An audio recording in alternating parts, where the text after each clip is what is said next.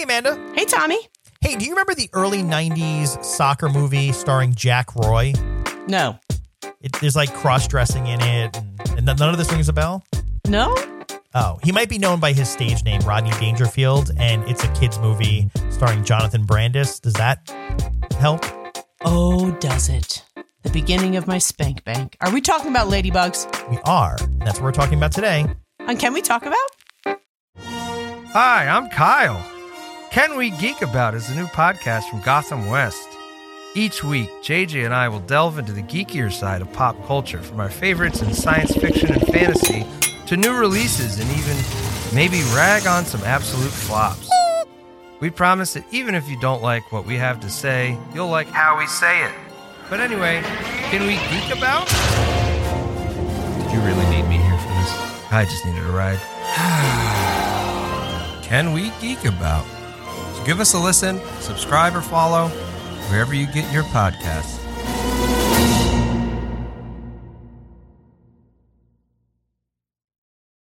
BetMGM has an unreal deal for sports fans in Maryland. Turn $5 into $150 instantly when you place your first wager at BetMGM. Simply download the BetMGM app and sign up using code OldLine150. Then, place a $5 wager on any sport. You'll receive $150 in bonus bets, regardless of your wager's outcome. And if you think the fun stops there, the king of sportsbooks has plenty of surprises in store. Check out daily promotions, same-game parlays, live bets, and so much more. Download the app in Maryland today and get $150 in bonus bets instantly from your first wager. Only at BetMGM. BetMGM and GameSense remind you to play responsibly. See BetMGM.com for terms. 21 plus only.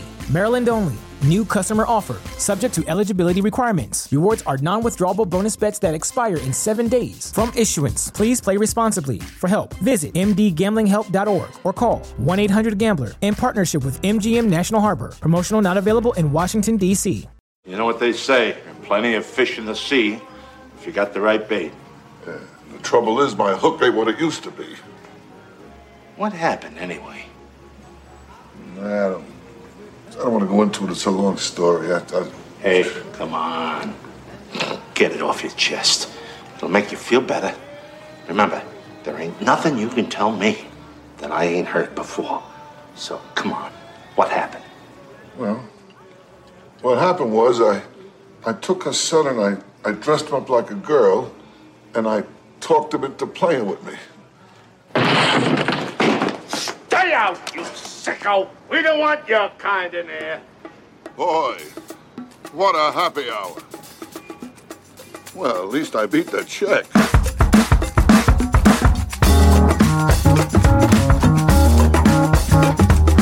Can we talk about Ladybugs? We can, because you know how we always joke that like something was like our sexual awakening? This was mine.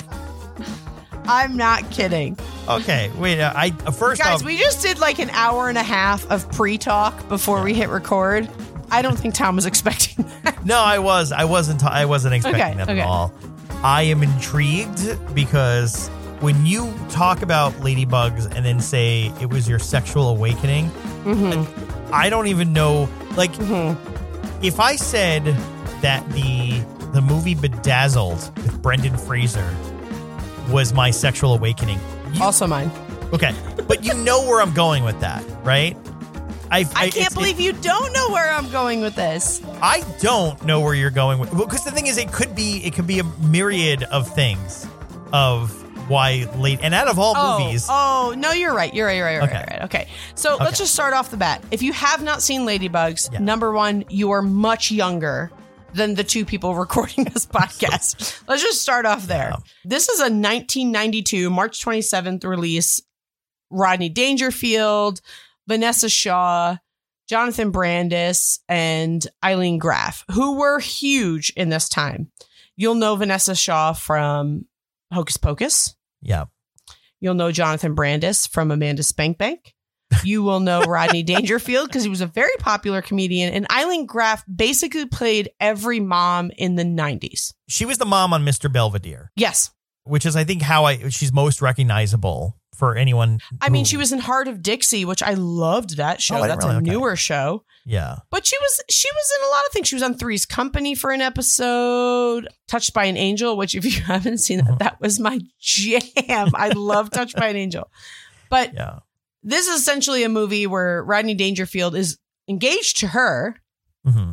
She has a son from her previous marriage, Jonathan Brandis. Mm-hmm. And Rodney Dangerfield plays a gentleman named Chester, who is engaged to her and kind of fucked up. She's like, I'll marry you if you get this promotion. Wait, is that? Yes. Okay. Yeah. So she's like, I will marry you when you get this promotion. Kind of fucked up. That is. I thought it was like he didn't feel like he was good enough to marry her unless he got the promotion. No, because remember he keeps saying, he's like, I've got to get this promotion so she'll marry me. Promotion. Yeah. It's so fucking good. So do a Rodney Dangerfield impression. Yeah, he lies to her essentially and says he gets a promotion because he goes to his boss's office and his boss is like, yeah, it was great to see you. Hard pass. Yeah. And his assistant, played by Jackie Harry, who I fucking love. Jackie Harry. Yeah. She was Lisa Landry on Sister Sister, which is one of my favorite shows of all time. I truly loved her. Her energy, her vibe. Yeah. So fucking good. Well, she was on 227, which I'm saying these things like Mr. Belvedere, 227. And I know and you're a couple years older than me that they don't register, but keep going. I know. I don't know what it was. And maybe this is why I am I am the way I am. But I grew up watching just like sitcoms from everywhere. I watched Night Court. I watched 227. There was a spinoff from 227 I watched with Amen. Do you ever watch Amen? No. Okay. Sorry. I watched all of this, but Jack Hay was the staple. Like she was like the lead on that show with Maria Gibbs. But anyway, that's I gotta be honest with you. I thought she was in way more shit than she was in. I know, and that's the thing too. Like you even said the same thing about Jonathan Brandis. Where was I seeing her? Just the 90s. I guess. But like I wasn't watching Mother Goose, a rapping and rhyming special. I'm a little upset that I wasn't. Oh my God. Wait. She I didn't watch that. Yeah, she's Little Bo Peep. Okay, let me explain this. Okay, can we just, before we go, I'm going to go down a rabbit hole. And I have to find this on her resume because I didn't even realize that she was. Go to Wikipedia and click on her name. That's what I did. Okay. What was it called again? What was the title of this? It was called Happily Ever After, Fairy Tales for Every Child. And it was a rapping something or other. Yeah, this feels like a fever dream, but I remember this growing up and then you couldn't find it, right? Like to take a step back. Mother Goose, a rapping and rhyming special. Can we please do this? When we talk about Ladybugs, right, which is like this very random movie from the 90s. Did everything it was on constant like rotation on HBO. Yes. Which is I think why me and you grew up watching this. By the way, to throw it out there because we explained this we had a meeting with our team at Gotham West and we explained this movie. No one knew what it was. And then they looked it up, and then Katie, our editor's like, it has a 16% on Rotten Tomatoes. We're like, yeah, ignore that, ignore that. Okay, so it has a 16% on Rotten Tomatoes, but I will say that it has, I forget what the website is, because I've read Cinema this. Score. The Cinema Score. A-. Yes. People who watch it love it. Fucking love it. But the critics hated it.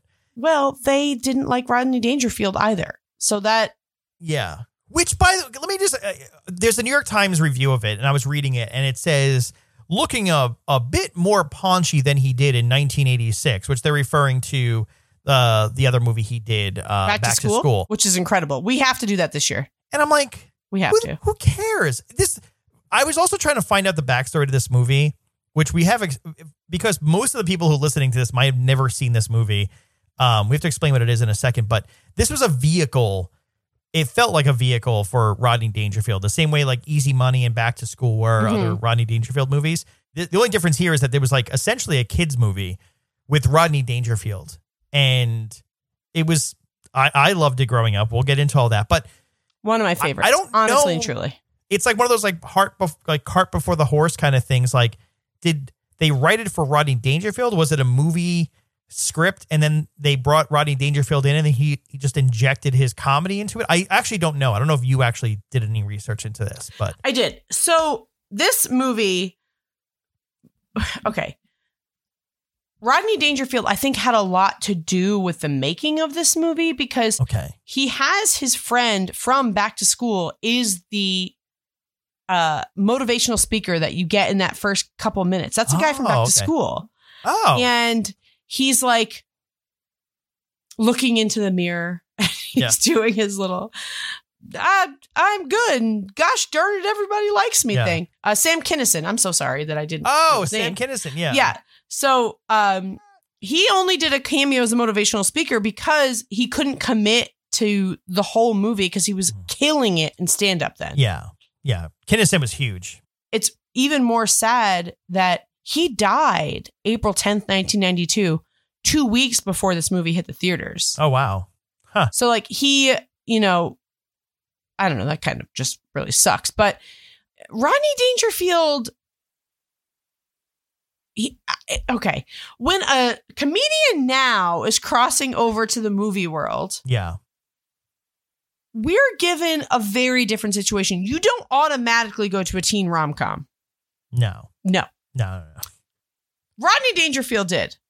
And Rodney Dangerfield, to me, and like, I say what you will, I don't know about you, but like, I loved Rodney Dangerfield growing up.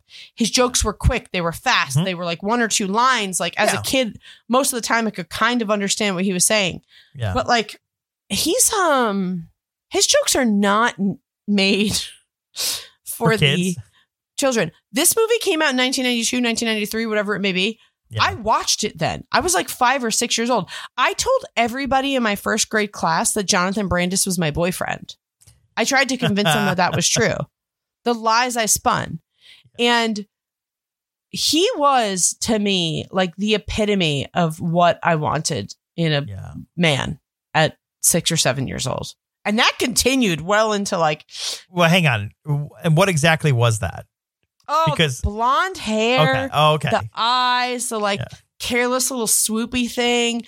And then I transitioned into Devon Sawa. Who was basically Jonathan Brandis light of the 90s. And then unfortunately, obviously, Jonathan Brandis passed in 2003. But I really was, I can't tell you the way my sister and I love Jonathan Brandis. It is a deep, deep love. Deep. Yeah. Even watching it today, I felt like a fucking creep. I rewatched some of it this afternoon because I was like, I fucking love this movie. I'm going to watch it again before we record. And I had watched it last week. Mm-hmm. He's so hot to me. Well, was the draw to Jonathan Brandis when he was in Neverending Story? Oh, 100%. Yeah. Okay. But there's also something in this movie that like, we have to explain what the movie is, by the way, because you started saying it. I started saying it. He is a soccer player who gets kicked off his soccer team. His about to be stepdad is Rodney Dangerfield. So he, is got a bad attitude. He's kind of a dick. So Rodney Dangerfield does not get this promotion, tells his wife he's dead, but the boss is like, hey, listen, we need somebody to coach our daughter's soccer team. And before that, Rodney Dangerfield sees all these soccer trophies and was like, oh my God. I played soccer too. I'm so great at soccer. Look at me. I love soccer. And they're like, what position did you play? He's like, linebacker, front backer, back backer, whatever you need. I did it. Yeah. You're like, you don't fucking know what you're talking about, but sure. Yeah. You can coach our daughter's soccer team. Why not? Yeah. And he's like, perfect. My secretary, played by Jack K. Harry. Yeah. She'll be my assistant coach. Neither of them know anything about soccer. They get there. The team is trash city. Yeah. The boss's daughter's on the team, played by our adorable Hocus Pocus girl. She's fucking awful because she's got bad anxiety. Basically, everyone on this team is awful. But don't you worry, because Rodney Dangerfield convinces Jonathan Brandis, a.k.a. his soon-to-be stepson, to dress up like a girl named Martha. Yeah. His name is Matthew in the movie. He just puts like a blonde little wig. By the way, I had that haircut. Right? I had that haircut all throughout the 90s. Like that was the haircut I had. Exact same hair color, everything. Yeah. And let's throw her in a dress.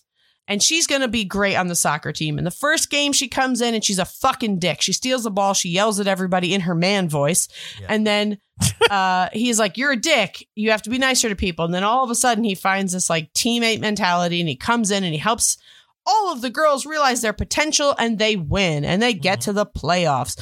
But the girl he's in love with at school, but he can't talk to, happens to be Hocus Pocus girl. She's on the team. He's eventually becomes her best friend. I think it's hilarious. They play like 4 soccer games together. She comes to the house and she's like, "You're my best friend." And she hugs him and he gets a boner and he has to run away because her tits are on him. And he's like, "I gotta fucking go." And he goes into the kitchen. He's like, "How about some Cokes?" And so he goes to get the Cokes, but then his mom comes home, who's dating Rodney Dangerfield with Rodney Dangerfield, and doesn't realize that Martha from the soccer team is her son, Matthew. And that's when Rodney Dangerfield's life falls apart. Oh, no. Oh, my God. My girls kicked me out.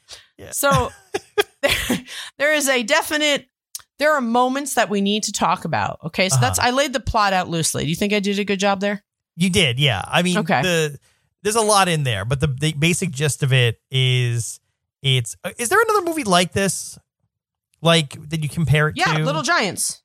Okay, yeah. It's like Little Giants, except if but no one's like Icebox didn't pretend to be a boy. It would be like that. I thought I was Icebox my whole life. I just want you to know that. We should It's do really that who I thought I was. Too. We have to. It's one of my favorites. The Booger Bubble. Oh, God. But okay, so it's like Little Giants if Icebox just like shaved her hair or anything. Yes. It's like, which by the way, in the 80s, we were really into gender bender plots, like just one of the guys and like it's just one of the guys, but instead of a girl becoming a guy, it's the opposite. And instead of being in high school, I guess they're in high school, but like, I don't know. We got to talk about that. Well, I had to Google this. But okay, Vanessa, I already know what you're looking up because I looked it up because I was like, what the fuck is happening right now? Okay, Vanessa Shaw, who we all loved. She was, as a 90s kid or like an 80s, 90s kid, as a xenial, which is what I am. I'm like in that weird juxt or whatever that is. It's that very specific time period of like we grew up in the 80s and 90s. You loved Vanessa Shaw. Like she was the dream girl in everything, including and most famously Hocus Pocus. But she was 16 in this. Playing 14, almost 15. I didn't realize they had 14, they were almost 15. aged. Okay. Yes. Okay. Playing 14, almost 15. And there is a scene when Jonathan Brandis comes to check out the team because, Rodney Dangerfield, Coach Chester, needs like all this help. And he's envisioning her. Like he sees her. He's like, oh my God. All of a sudden, this 14, almost 15-year-old girl is running across the field in a bra and underwear that's Ladybug themed.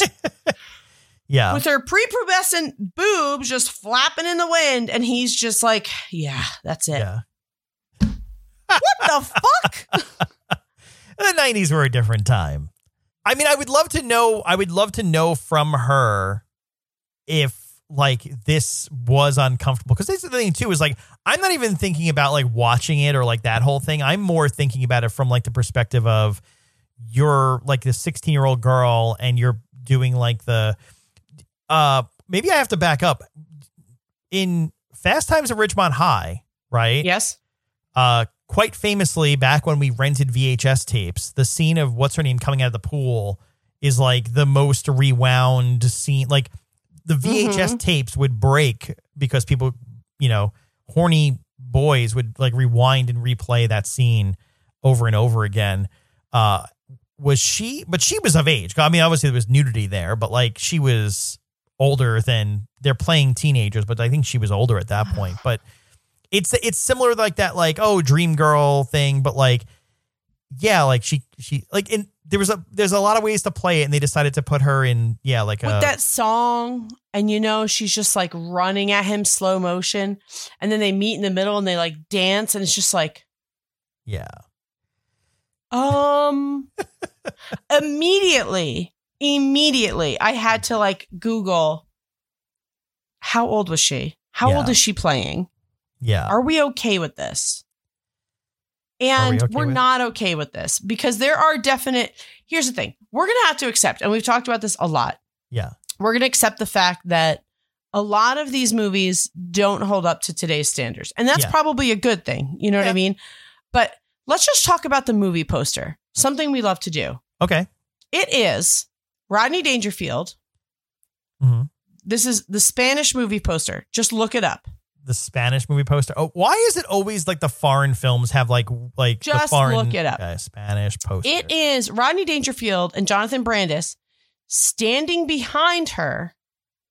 Oh, he holds two soccer balls up to her tits to make it look like those are her boobs. Okay, so to be clear, yes, the original American U.S. poster, whatever you want to call it, is a picture of it's Rodney Dangerfield dressed up like the coach, popping out of like a circle, kind of like, you know, like Bugs Bunny popping out of like, or Porky Pig popping out of like the little circle at the Looney Tunes cartoon, just holding a soccer ball, looking directly at the camera with his like Rodney Dangerfield face. Great.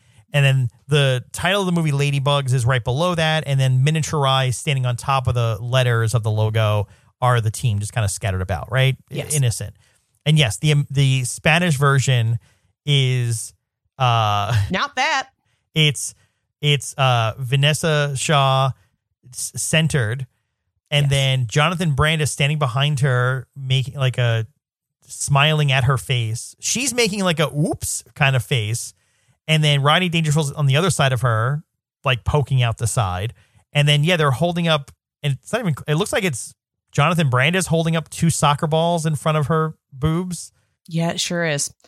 And you know, Rodney Dangerfield was actually kind of pissed about the way that Paramount, this was made by Paramount, the way that they marketed this, because they marketed the movie as like a family comedy. And he's like, this is not a family comedy. This should be teenage and adult audiences. It should not be for children. But they marketed it and edited the movie to essentially appeal to family audiences. And he's like, this is not what we agreed upon. So he was not pumped with how, like, some of the jokes that they did. Perfect example is he talks about the scene where which rewatching it, I was like, oh my Christ. They go to a store and he has to buy her a bunch of dresses so that she looks like a girl. And she can't zip up the dress. Mm-hmm. Because it's on the back. And this is Jonathan Brandis playing the girl. And so he goes in the dressing room with her, essentially disguising as like, oh, her twin sister is the same size. So he's going to try on the dresses for her. And so he's in the dressing room while this woman and her granddaughter are sitting in the chairs waiting to go in the dressing room. And the granddaughter's like 5. Mm-hmm. And he's like saying like, you know, like, you got to be quiet. We can't tell your mom about this. And all you see is their feet. So it looks like girls' feet and an adult man's feet. Mm-hmm. And this woman is hearing us. He's like, oh, you got to be quiet. We can't tell your mom about this. And she's like, it's just so uncomfortable. He's like, well, if you be quiet and you relax, it'll fit. Yeah. And the more you get used to it, it's going to fit even better. And then it's just like, she's like, I don't know if I like this. And he's like, you don't have to like it. You just have to let me do it. And it's like this whole thing where if you're on the outside, it sounds like they are just... It's a common, it's a common trope. Like it's a movie trope. Yeah, it's a movie trope. But then he comes out of the dressing room, doesn't realize what this woman is thinking is going on. We're all thinking the same thing as this woman, and he walks over to the little girl because now she sees like, oh my god, that was a man and a girl in there because he's wearing his girl costume. And he walks over to the little girl, puts his hand on her cheek, and he's like, "What a beautiful little girl!" And the woman pretends to have a heart attack. And I'm like, that right there, I agree with Rodney Dangerfield. They filmed that scene for adults. Yeah. They did not film that scene for children. You know what? I mean, again, it's, because you have to understand what's going on. It's not, I watched this movie with my kid, and he is 11, and he got it. He liked the movie, right? And I think, you know, like, there is like the whole thing of like boy crushing on the girl kind of thing. Yeah. And, you know, and like there's that. And he's of age to kind of get that. There's a lot of jokes that, probably flew over his head, which there's a ton of movies for like, when I say kids, it's a broad range. We're not talking Shrek. Like too young. I always think Shrek. Exactly. Yeah. There's jokes for both people. Yeah. And I think that's fine. But like, to the point of like, there was stuff in this where it's like, it wasn't a full-fledged family movie.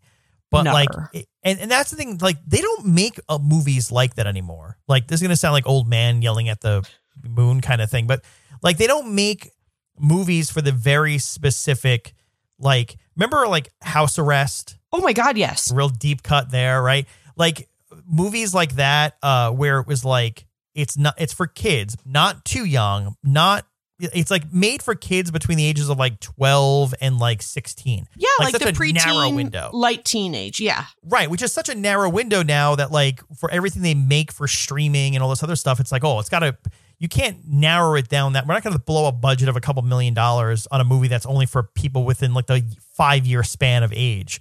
So, which I always consider this movie to be in that span where it's like, it has like some adult jokes. I mean, it's got Rodney Dangerfield opening the back of his minivan going, I got a lot of balls, just, I don't know much, but I got a lot of balls. God, I love it. And so like, yeah, it's for a certain audience and stuff. And there's we've grown up a bit since 1992. So like we've learned what's okay and not okay. But again, my mind honestly didn't even go to like the content for the audience. It was more like there's a director yelling at Vanessa Shaw to like, put on her, That is, to be clear, it's like, whew.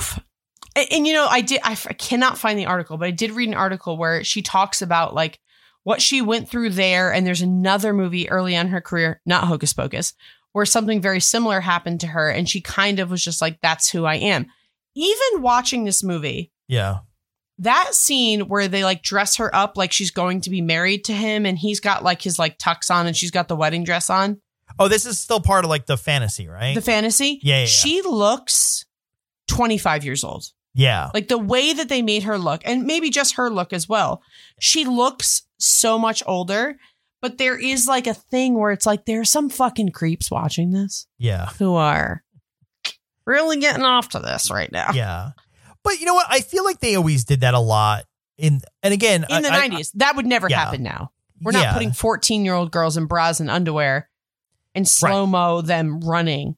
Well, I mean, I think the most egregious example is, the movie Leon the Professional, right? That at least Natalie Portman has come out and talked about that, which for those that don't know, I mean, so, oh my God, good movie, really good movie, classic, like action movie, but problematic in the sense of like, the whole movie is like, how old was Natalie Portman in that movie, by the way? So young, like really 13, young. 12. And the whole, like, here's the thing. I watched the movie. I didn't pick up on the fact that like she like was in love with him or anything, but she has like a fascination. She's sort of orphaned or whatever. Anyway, long story short, forget about the movie itself. Like Natalie Portman was getting like disgusting, dirty, like fan mail when she's like 13 years old of old men fantasizing about her. Yeah. That's just disgusting and gross.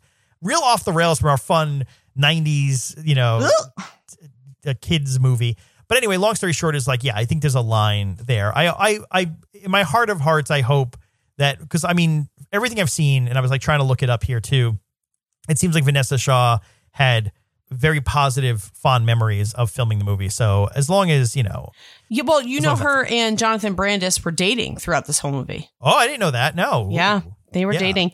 And so that's pretty fun because he was hot as hell. Yeah. But I'm just saying. She was the it girl and he was the it guy. Exactly. One thing that I love whenever we watch these 90s movies, like early 90s and mid 90s. Yeah. The rich people are always wearing white. Yeah. Rich people wear white. And I think it's because it's like, oh, you can get this dirty and throw it out. Yeah. Because you're so rich. But like the parents, the Mullins, Rodney Dangerfield's boss, a.k.a. Our girl Vanessa's parents, a.k.a. Kimberly's parents. Yeah. They're on the sideline. First of all, why do they care so fucking much about the soccer team? Like the wife can't be happy unless the soccer team is winning. Let's start there. So fucking weird. Hang on a second. But before you continue, I will say, have you ever been friends or like have family or anyone know any people who were like really into their kids' sports? Tom. Yeah. A little backstory on Amanda. My life was soccer. I was on travel teams. I was on regional travel teams. Yeah. That was my ticket to the world, was soccer my entire life. I think that's why I liked this movie so much. I think this movie, I'm not even kidding, like no joke, this movie created my obsession with soccer.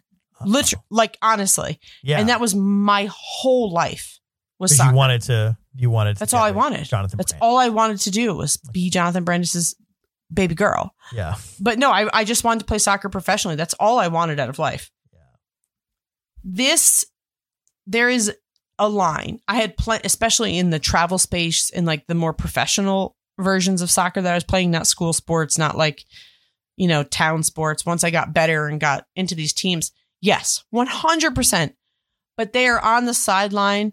He's got like a martini. The mom's got a glass of champagne, and they're just jumping up and down in their all white outfits, just losing their fucking minds. And I was just like, what? I mean, maybe that's how it was in the 90s. I don't know. I was a little too young. My first team that I ever played soccer on, shortly after seeing this movie, we were sponsored by Pine Bush Septic. Okay. And the parents on the sidelines clearly were drinking because my mom started a chant every time we would score a goal. She's like, "That's it, Pine Bush Septic, flush them."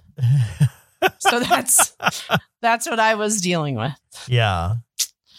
My mom was also very annoying in team sports because as it got more competitive and I got more competitive, the parents weren't as like both teams get a participation trophy. It was like fucking life or death, kind of like this. Yeah. And she would cheer for the other team. Mm-hmm. And I'd be like, "Mom, you have to shut the fuck up. We are going to get the shit kicked out of us." She'd be like, "Good try, girls. Good try. Everybody did so good." I'm like, "Mom, there are parents who are going to go home and beat their children tonight because they did not score goals. We cannot be saying this." She was not made for the cutthroat life. So yes, I have been in that world, but it's just so funny in the 90s how they made this seem like you only get the promotion if my daughter's soccer team wins. And also I'm going to pull my daughter out of the game because she fucking sucks. So why do you care about the game so much? Yeah. I don't. And the poor girl kicks this like awful shot and it hits the sponsorship sign of her parents and knocks it off the fence. I'm like, fucking get it, girl. Can we talk about the other girls in the team? We have to. I mean, the standout, it's Penny, right? Penny Pester. Yeah.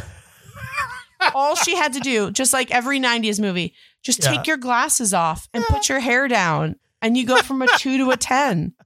And then Rodney Dangerfield has that scene, which is quite endearing. He's like, "No, you're beautiful."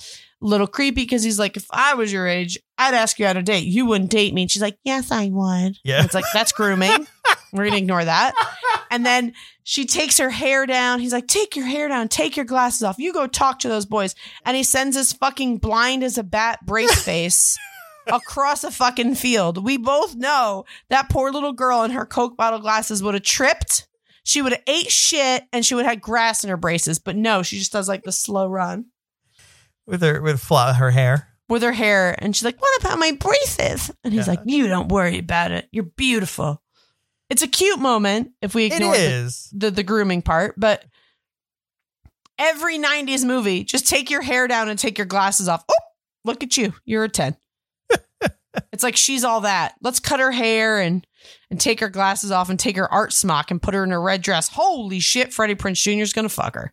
That's what it felt like. But that's the thing about all right, ignoring your grooming comment. But like, that was the thing is like watching Rodney Dangerfield be sweet and endearing. He to these, really like, was. Yeah. Which is great. I mean, I love Rodney Dangerfield. Everyone loves him. Like, everyone I don't think there's anyone who doesn't love Rodney Dangerfield.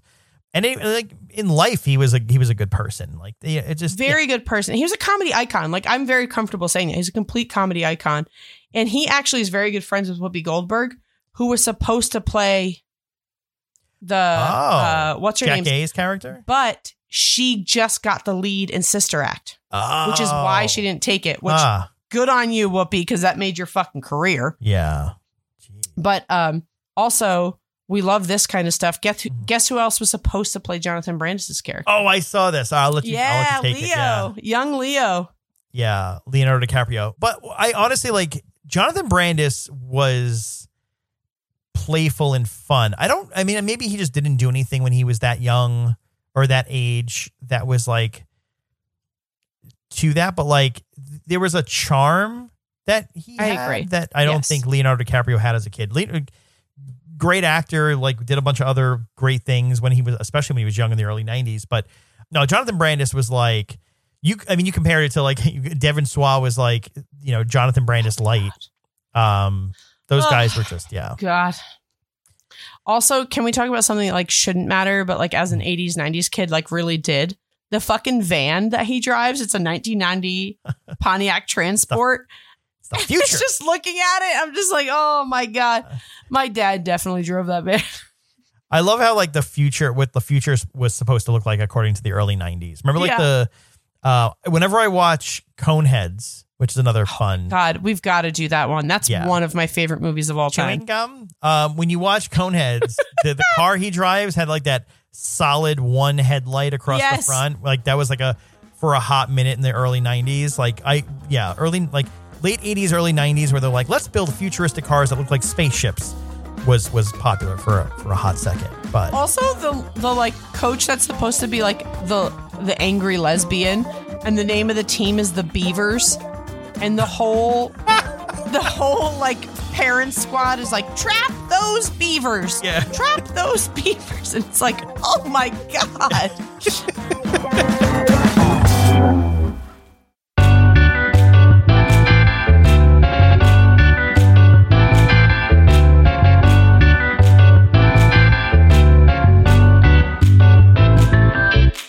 In the hilarity of him trying to, not let anyone know that Martha is actually Matthew.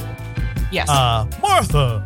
There's the entire scene where he goes and they go to, because this is, when you say problematic about this movie, the one thing that sort of raised my eyebrow, I'll say, was, okay, so Martha goes along with the other girls from the team to Kimberly's house. Gosh, and he has no choice. And then he calls Chester because they're all going to go in the pool.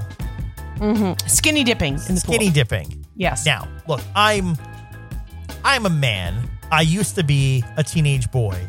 Congratulations. I don't know. You tell me, was it normal for your girlfriends and you to go to like someone's house and all get naked in a pool? Okay. I was the pool kid. I had the pool. Okay. I was the house with the pool. Okay. Maybe at night, if there was 2 or 3 of us and we couldn't see each other, we'd be like, let's go skinny dipping. Because it felt like, ooh, we're doing this thing. We're sneaking out of the house that my parents literally were like, yeah, you guys can go in the pool. Go ahead. Like 9 p.m. on a summer night, And it would be like, let's take our bathing suit top off. We didn't have boobs. So who fucking cared? Okay, yeah. But it was dark and you couldn't see each other. Yeah. In the fucking whole ass daytime, when like at that age, like 13, 14, 15, when they're supposed to be like, you've got, not to gross out the male listeners here, but girls are just truly like getting their period, getting pubes. We didn't know what the fuck to do with our bodies at that point. Like, look at the other girls on the team. Half of them don't even have boobs yet. Yeah. I'm sorry, but if 13, 14-year-old me had our girl Kimberly, aka Vanessa Shaw, at that party with her whole ass boobies, I am not showing my non-boobs. Like, I would be on the edge of the pool just dipping my feet in, being like, oh, sorry, I can't go in. I'm allergic to chlorine. I would make up some lame ass excuse. That is not happening. Yeah. Well, what felt weird to me, by the way, wasn't just like, oh, the girls decided to do this. It seemed like it was being led by the mom. The mom's like, come on, girls, let's go skinny dipping.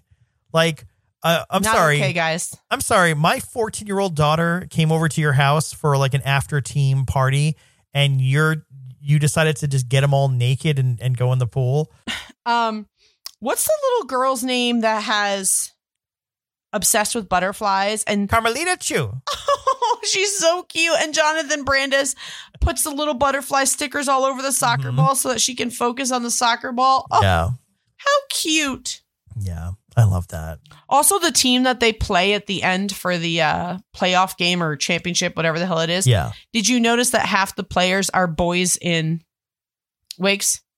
Yeah. Wasn't that the whole, that the like, yeah. And it's funny because like, I never noticed that as a child, but watching it as an adult. Also, I just want to point out, watching this as an adult, I always thought I was Vanessa Shaw. Like, I always thought I was Kimberly Mullen. My parents were not rich. We were poor. No boy is lusting after me. Like, I thought I was a boy until 7th grade.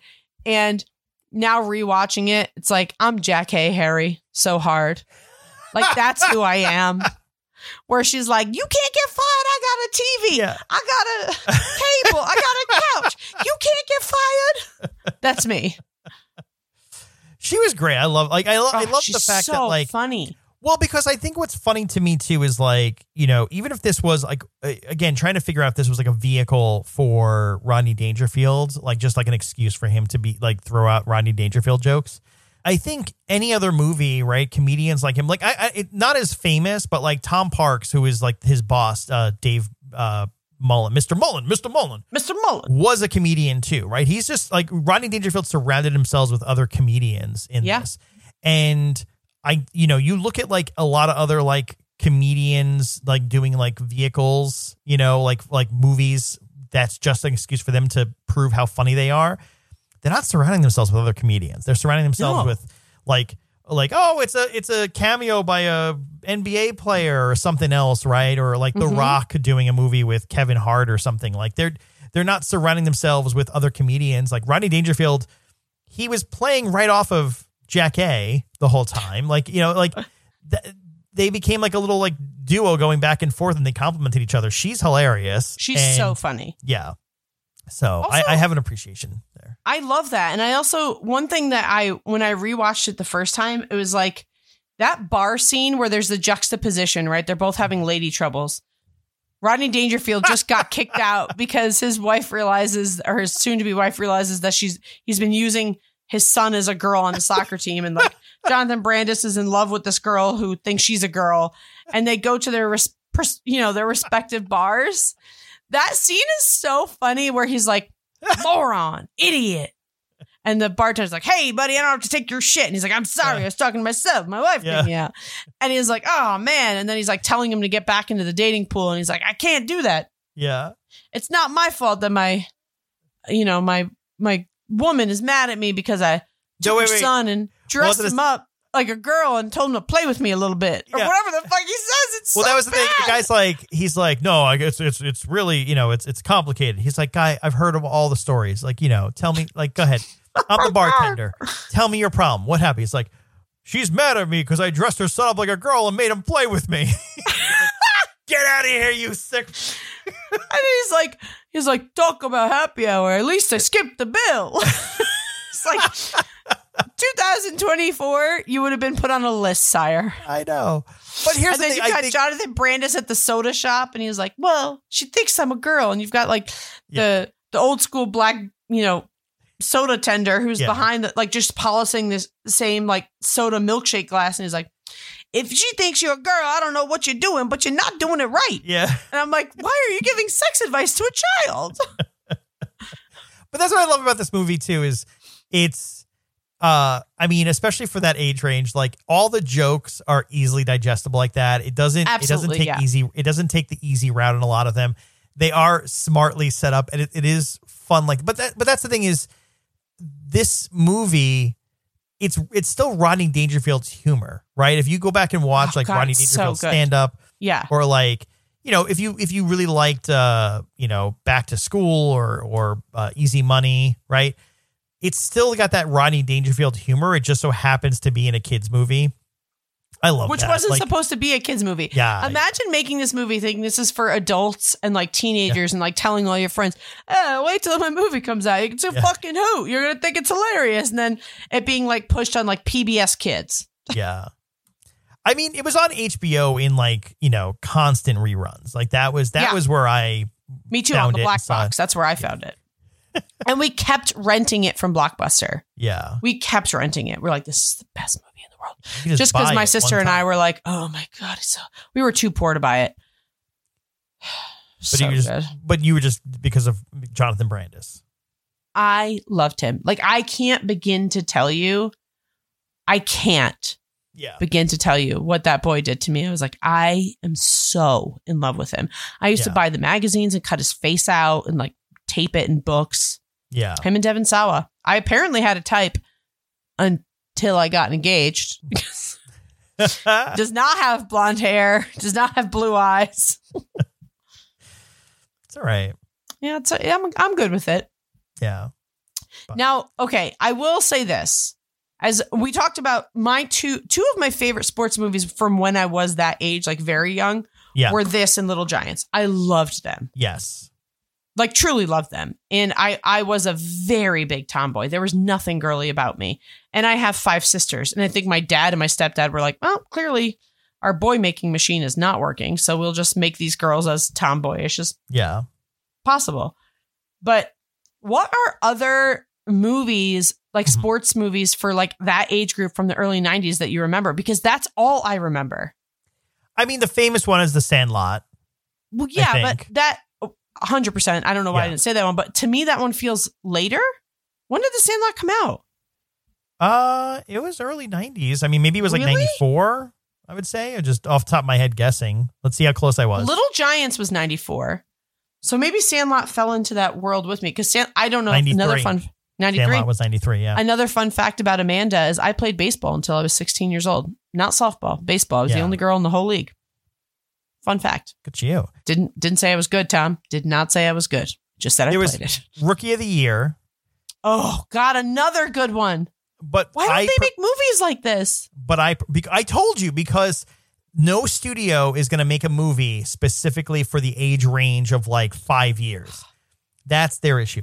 I was going to say I didn't like Rookie of the Year. I liked Little Big League. I liked Little Big League more, which are because they're very similar. Very similar, but you didn't like Rookie of the Year? Come on, the mom.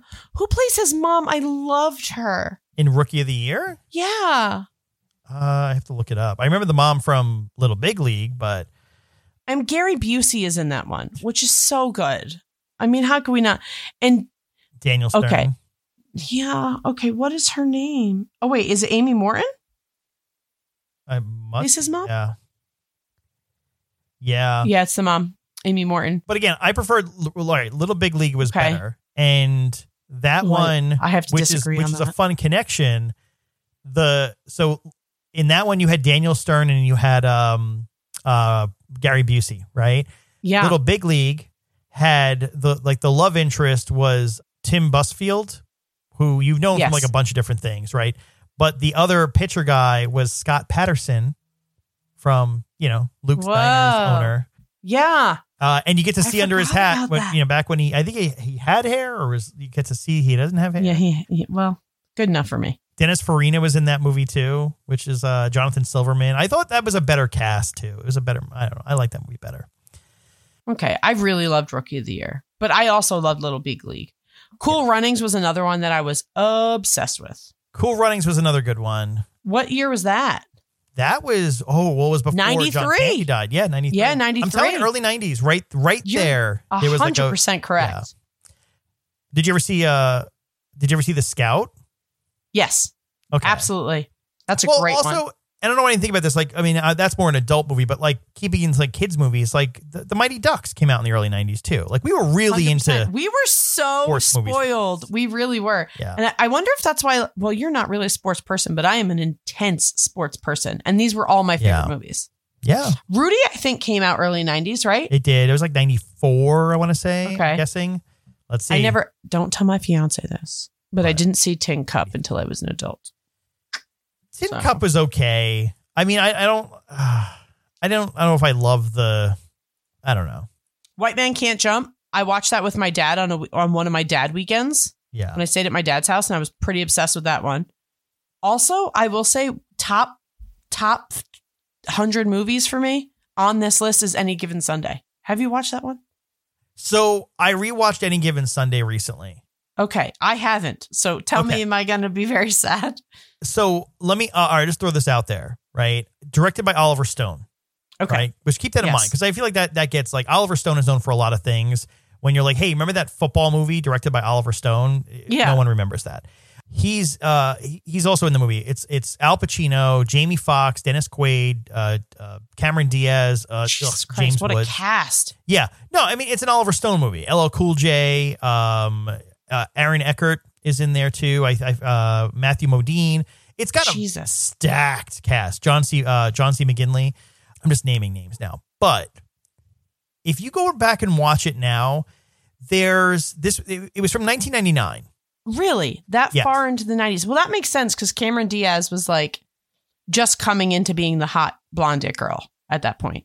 For some reason, they didn't get the licensing from the NFL to make the movie. Like it's not an NFL team, right? They just there is no NFL. It's like the American Football League, or it's like some fake name. I think they're the Miami Sharks is the name of the team in there. But here's my issue with it.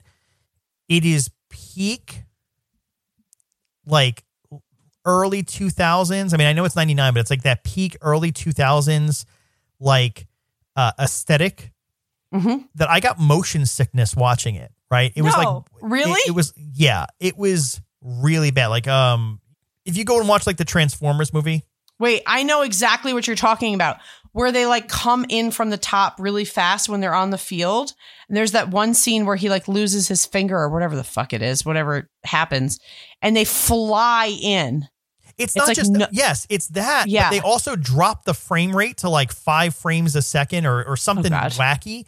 And so it's just all of a sudden like just flashing images. And I'm like, I'm not epileptic, but I'm going to have a seizure like watching. Okay. Like this is, all right. And it's colorful and it's like nauseous. Blurry and it's really bad. It's like, I think Michael Bay saw that and was like, ooh, that's my favorite thing in the world. And then just went and made every movie after that like that. But it is. Yeah. All right. I'm not rewatching that then, but I have 2 on this list that were like, that's not just 2, but like 2 that I fucking was obsessed with was Major League and of course A League of Their Own. But like Major League to me is like pinnacle sports movie.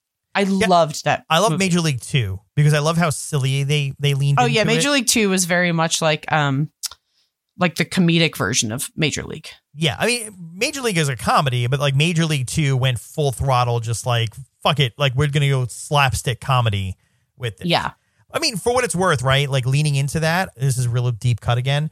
Police Academy did the same thing, right? If you go watch the original Police Academy, like it's a comedy, like it's staged and everything. But then the Police Academy 2 or 3, they're just like, screw it, full on slapstick, just like, you know, like a parody of itself. Like they live they live in Looney Tunes world at this point. But I still love Police Academy. That's no one talks about anymore, by the way. We've got to do that one. Why does no one talk about Police Academy? There's another soccer movie from the 90s, and I don't know the name of it, and I fucking loved it. And it has that ginger kid. He's a ginger. He's in Sandlot. He plays the goalie. Yes. What was the name of it? I loved that movie. My wife loved that movie because I was like, I never saw it. It was like Green or. You're right. Man, I'm trying to remember now. It was a Disney movie, I thought. Yes, it was a Disney. See, here's the thing. I didn't grow up in a Disney household, so I avoided those movies. It was The Big Green, by the way. The movie was The Big Green. Oh, that was so good. Disney's The Big Green. That was the thing. Anytime I love Disney movies. See, here's the thing. I had an aversion to it for some reason. Like going back to the 90s, anytime you had those movies where it was like you saw the trailer and it was like, soccer's got a new player. And then it's like Disney's. That's awful because your voice is perfect for it. I know. Whenever you had the Disney's blah, blah, blah. Like anytime I heard that, I'm like, yeah, I don't have any interest. I don't want to watch Bro, you're missing out. Brink. Motocross. Oh my God. The way that my sister and I watched motocross. Brink, Johnny Tsunami, Alex Mack. I mean, you're missing out. I've got to do just a Disney movie episode. I'm going to correct you. Alex Mack was Nickelodeon. Was Nickelodeon. You're 100% correct. Yeah. Can we do a Nickelodeon game show episode? I put it on our list. This has nothing to do with anything, but I was just thinking about 90s. Nickelodeon. Oh, God. But their game shows were so superior. Yeah. Mark Summers, that man. I love Mark Summers. Oh my God. I sent Tom, guys, a message that Mark Summers is having a one-man show in New York City in February, all about his time on Nickelodeon. I was like, Tom, we must go. We must, because we are Nickelodeon kids, 100%. Do you know the story? Did you ever see the story of him on Jay Leno? No. Oh man. Yeah, he got into like a fight with Burt Reynolds. Jay Leno? Oh, no, with Burt Reynolds. Yeah. That's not someone I'd want to get in a fight with. We're getting if really I was far. A white man. We got really far away from when this all started, but basically Burt Reynolds was the first guest on Jay Leno. And then this is back when they sat on the couch together. Yes. Okay. And then Mark Summers comes out, Burt Reynolds moves over to the second position. Mark Summers is getting interviewed. And I don't know, there was like some back and forth with Don't something. ruin it for me because I'm definitely going to watch it as soon as we're done recording. And, okay, but you should go watch it. It's guys, stay tuned for our Mark Summers episode. You know what it is? It's nowadays everyone knows how everything works behind the scenes, right? Like there's no putting on a show for people. Back then, it was like, I was watching a clip also of like Hulk Hogan putting someone in a sleeper hold. The guy from SVU, who is a comedian, I forget his name already, and like literally knocking him unconscious during his own talk show because he said something that Mr. T didn't like. So they did like a bit where he was like, "Oh, let me put you in a headlock," and then like put him in a sleeper hold and like knocked him unconscious. And then the guy woke up. He's like, "Oh, we'll be right back. We'll throw it to commercial." Right. Where it's like, "Oh, we got to put on the show, right? Can't let people know something's wrong." And that was like very much in the 90s like this too. Like on Jay Leno, the audience is laughing. They think they're doing a bit. And Burt Reynolds is seeing red and wants to murder Mark Summers. This is incredible. And then, but also keep in mind too, Mark Summers quite famously had like obsessive compulsive disorder. Really bad. Yes. And like had to like wash his hands 15 times kind of vibes. And he was on a show where people were like jumping in slime pits and, we've got to go to this one man show, Tom. I know. I mean, it's not too far because we're talking about the 90s. And so that was very 90s. Yeah. But to bring it back to this, we'll wrap it up. This movie did not do poorly. It did $20 million, or its budget was $20 million, and its box office actually hit $14.8 million. Yeah. So yes, they lost money, but once it hit, like you said, once it hit streaming, like once it hit HBO, every fucking weekend that movie was on. At least twice. All the time. Yeah. All the time. And more importantly, more than anything else. Yes. I got to sit there and with Jonathan Brandis fall in love with Vanessa Shaw. Oh God, I can't even tell you. And like, let's talk about poor Jonathan Brandis. Like, we can't end the episode without talking about that. The poor guy's career just kind of, I mean, it really screeched, I would say, once the 2000s hit. Like, he was not relevant. He could not get it together. He could not get into something, that was making him money. He was in.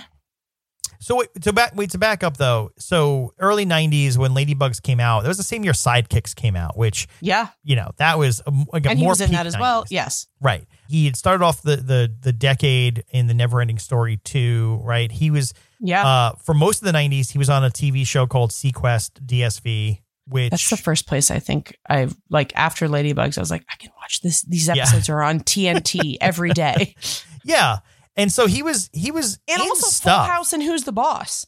Like, I had seen him so many times, and he was a voice on Aladdin. Like, I was obsessed with him. He was on Saved by the Bell the college years. Like, he played an episode in the Wonder Years. I knew this boy inside and out. Yeah, but he really fell off. Come like 97, I think is like the last time he. Pretty much after Sequest went out.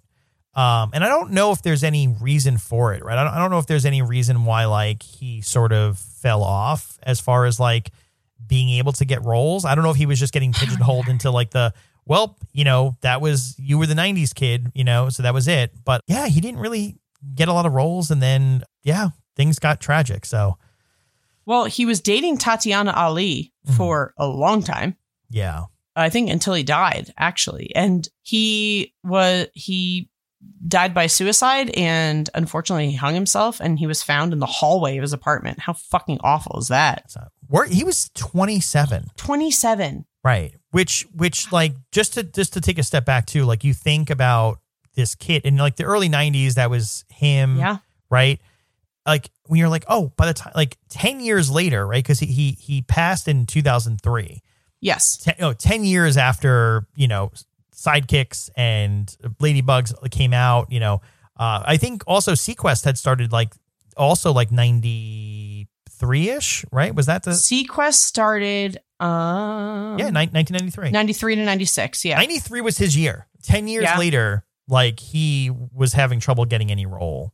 Well, his dad said that he doesn't think that it was the industry related. He thinks that he was suffering from bipolar disorder and that most of his 20s, he was showing it, like he was displaying manic depression. And he said that, they didn't really know what that was then. That wasn't really talked about the way it is now. And he's like, I wish that I could go back and get him the help that he needed. But like he had really bad bipolar disorder is what the dad thinks it was. And so either way, I mean, I remember when he died, I was so sad.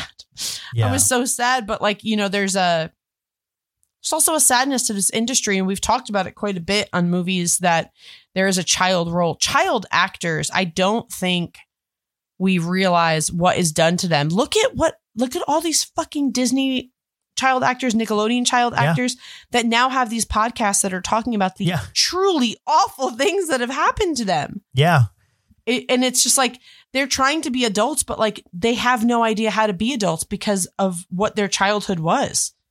Yeah, I mean, if anything, I really hope that like hearing stories about like what like Britney Spears went through, and then with Jeanette McCurdy was after my time, but like like or any of the kids that worked with like what's his name, Dan, whatever the hell his name is, what a Nickelodeon scumbag, like all of them went through like because you're in this weird. I think that's the thing too is like it's the reason why I'm.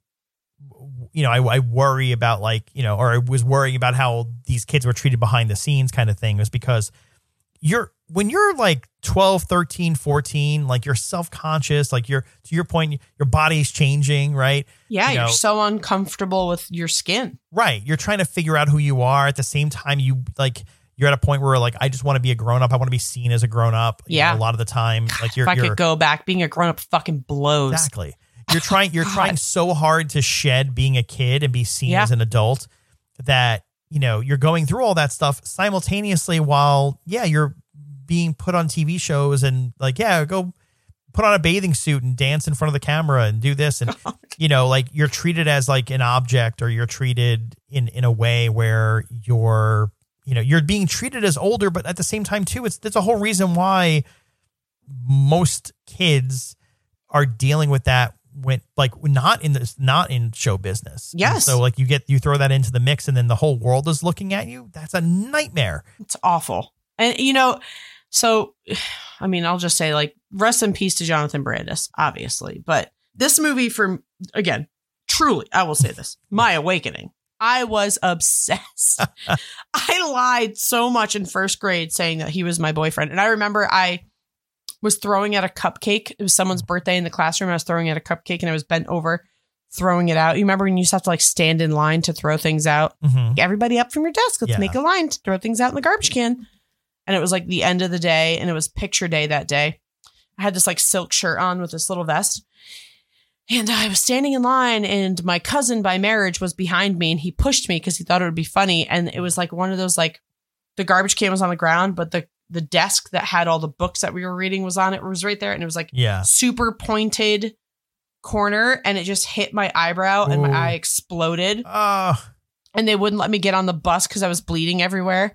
And my mom had to come pick me up and she was a nurse and she had to come pick me up and I ended up having to go get stitches. And she felt so bad for me and my principal had a box of cats in the office and my mom let me take home a cat. Like an actual cat? I think they're saying Kit Kat. My cat. Yeah, my kitty cat. He was a little kitten. My mom let me take him home. His name was Smokey. I had him until he was 20 years old. I loved him so much. Jesus. So that's my memory of being a child, spending the whole day telling everyone I was dating Jonathan Brandis. And then the next day I came back to class and it was like, yeah, I got stitches, but I wrote Jonathan and he's going to send me something to make me feel better. Can I throw out one more thing? Can I throw out one more thing, by the way? Yes, go ahead. Because we had a similar conversation. I think, what was it? Was it Back to the Future we were talking? No, we were Adventures in Babysitting. Yes. Right? Elizabeth Shue, like, literally what dropped out of Harvard briefly to go. I forget what that story was, but super smart woman. Vanessa Shaw, very similar in that aspect, right? She is a psychologist and a former adjunct professor. What? Yeah. Keep in mind, by the way, I think she acted predominantly, like she did a lot of movies and TV shows. Like she did, she's mostly known for Hocus Pocus and then Ladybugs. Oh, she was in The Hills Have Eyes. I remember that. She was in The Hills Has Eyes. She was also in Eyes Wide Shut, which that's I right. didn't We did talk realize, about this, that she was in that. But it's also and 310 possible to Yuma, another one I've seen. 40 Days and 40 Nights. But she was in a bunch of she acted. I don't want to say like continuously, but like she's still like figured out a way to shove in. She hasn't aged, Tom. I'm looking at a picture of her right now from 2023. She's like the exact same with maybe some smile lines. Yeah. Good for you, girl. Yeah. Good for you. I love it. I love when I see that where like, they go off and, just figure out. Yeah. Like they kill it on screen, go to college, get doctorates, go kill it in like other professions too. Just be like, I'm using my child actor money to pay for this fucking doctorate because I'm half genius. Yeah, exactly. Yeah. I don't know. I love that. Well, I love Ladybugs. Thank you for also loving it so that we could do it. And, we're just gonna say blanket thing. Some things don't hold up. Yeah. We're aware of it, but it's still enjoyable. No, I would say I watched it with my kid. He really liked it, and it put it in like the same basket as like The Sandlot and all that kind of stuff. But the difference here, and this again, you know what? I'll connect the dots here. When I was talking before about like how when you're young, you just kind of want to be perceived as older. This is like a kid's movie with an adult comedian. 100% role, and he's not just doing kiddie jokes, right? There's still like borderline jokes. It's all like Three's Company-esque double entendre confusion. That's why I got to watch it. Yeah. Because my dad was like, "Oh, I love Rodney Dangerfield." Yeah. There you go. So if you haven't watched it in a while and you're our age, go watch it. It'll bring you back to your childhood. If you haven't watched it and you're younger than us, go into it with an open mind. Yeah. Just pretend you're watching it as an adult. I was going to say pop an edible. Pop an Eddie.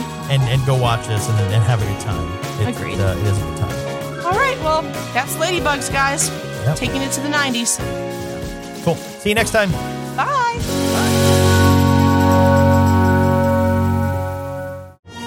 Hi, I'm Kyle. Can We Geek About is a new podcast from Gotham West. Each week, JJ and I will delve into the geekier side of pop culture, from our favorites in science fiction and fantasy to new releases, and even maybe rag on some absolute flops. We promise that even if you don't like what we have to say, you'll like how we say it.